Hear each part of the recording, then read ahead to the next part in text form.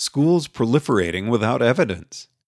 Robin Dawes, author of one of the original papers from Judgment Under Uncertainty and of the book Rational Choice in an Uncertain World, one of the few who tries really hard to import the results to real life, is also the author of House of Cards, Psychology and Psychotherapy Built on Myth.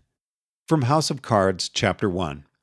The ability of these professionals has been subjected to empirical scrutiny.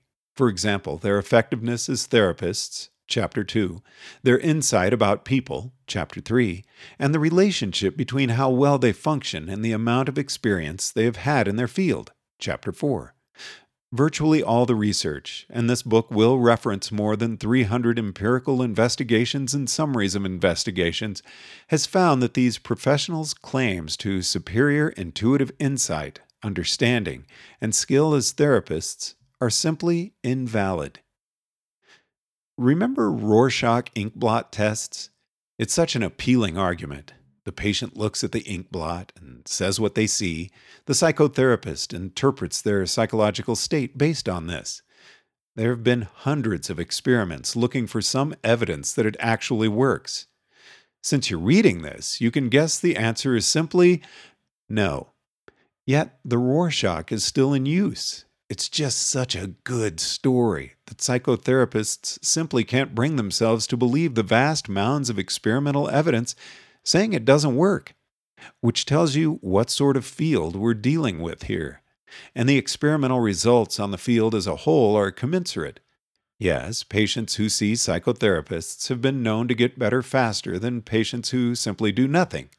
But there is no statistically discernible difference between the many schools of psychotherapy.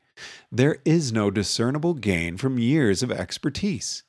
And there's also no discernible difference between seeing a psychotherapist and spending the same amount of time talking to a randomly selected college professor from another field. It's just talking to anyone that helps you get better, apparently. In the entire absence of the slightest experimental evidence for their effectiveness, psychotherapists became licensed by states, their testimony accepted in court, their teaching schools accredited, and their bills paid by health insurance. And there was also a huge proliferation of schools of traditions of practice in psychotherapy, despite, or perhaps because of, the lack of any experiments showing that one school was better than another. I should really write more some other time on all the sad things this says about our world, about how the essence of medicine, as recognized by society and the courts, is not a repertoire of procedures with statistical evidence for their healing effectiveness, but, rather, the right air of authority. But the subject here is the proliferation of traditions in psychotherapy.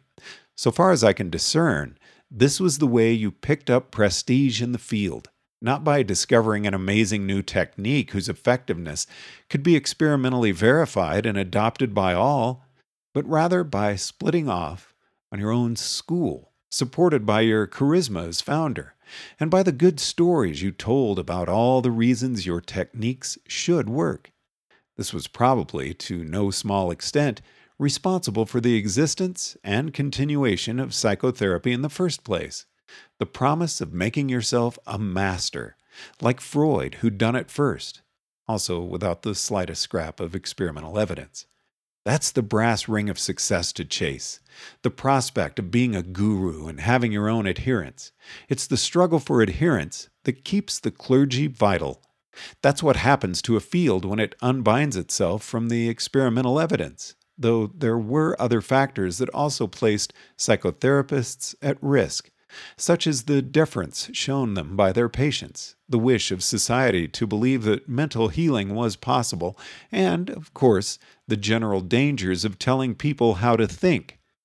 Dawes wrote in the 80s, and I know that the Rorschach was still in use as recently as the 90s, but it's possible matters have improved since then, as one commenter states. I do remember hearing that there was positive evidence for the greater effectiveness of cognitive behavioral therapy. The field of hedonic psychology, happiness studies, began, to some extent, with the realization that you could measure happiness, that there was a family of measures that by golly did validate well against each other.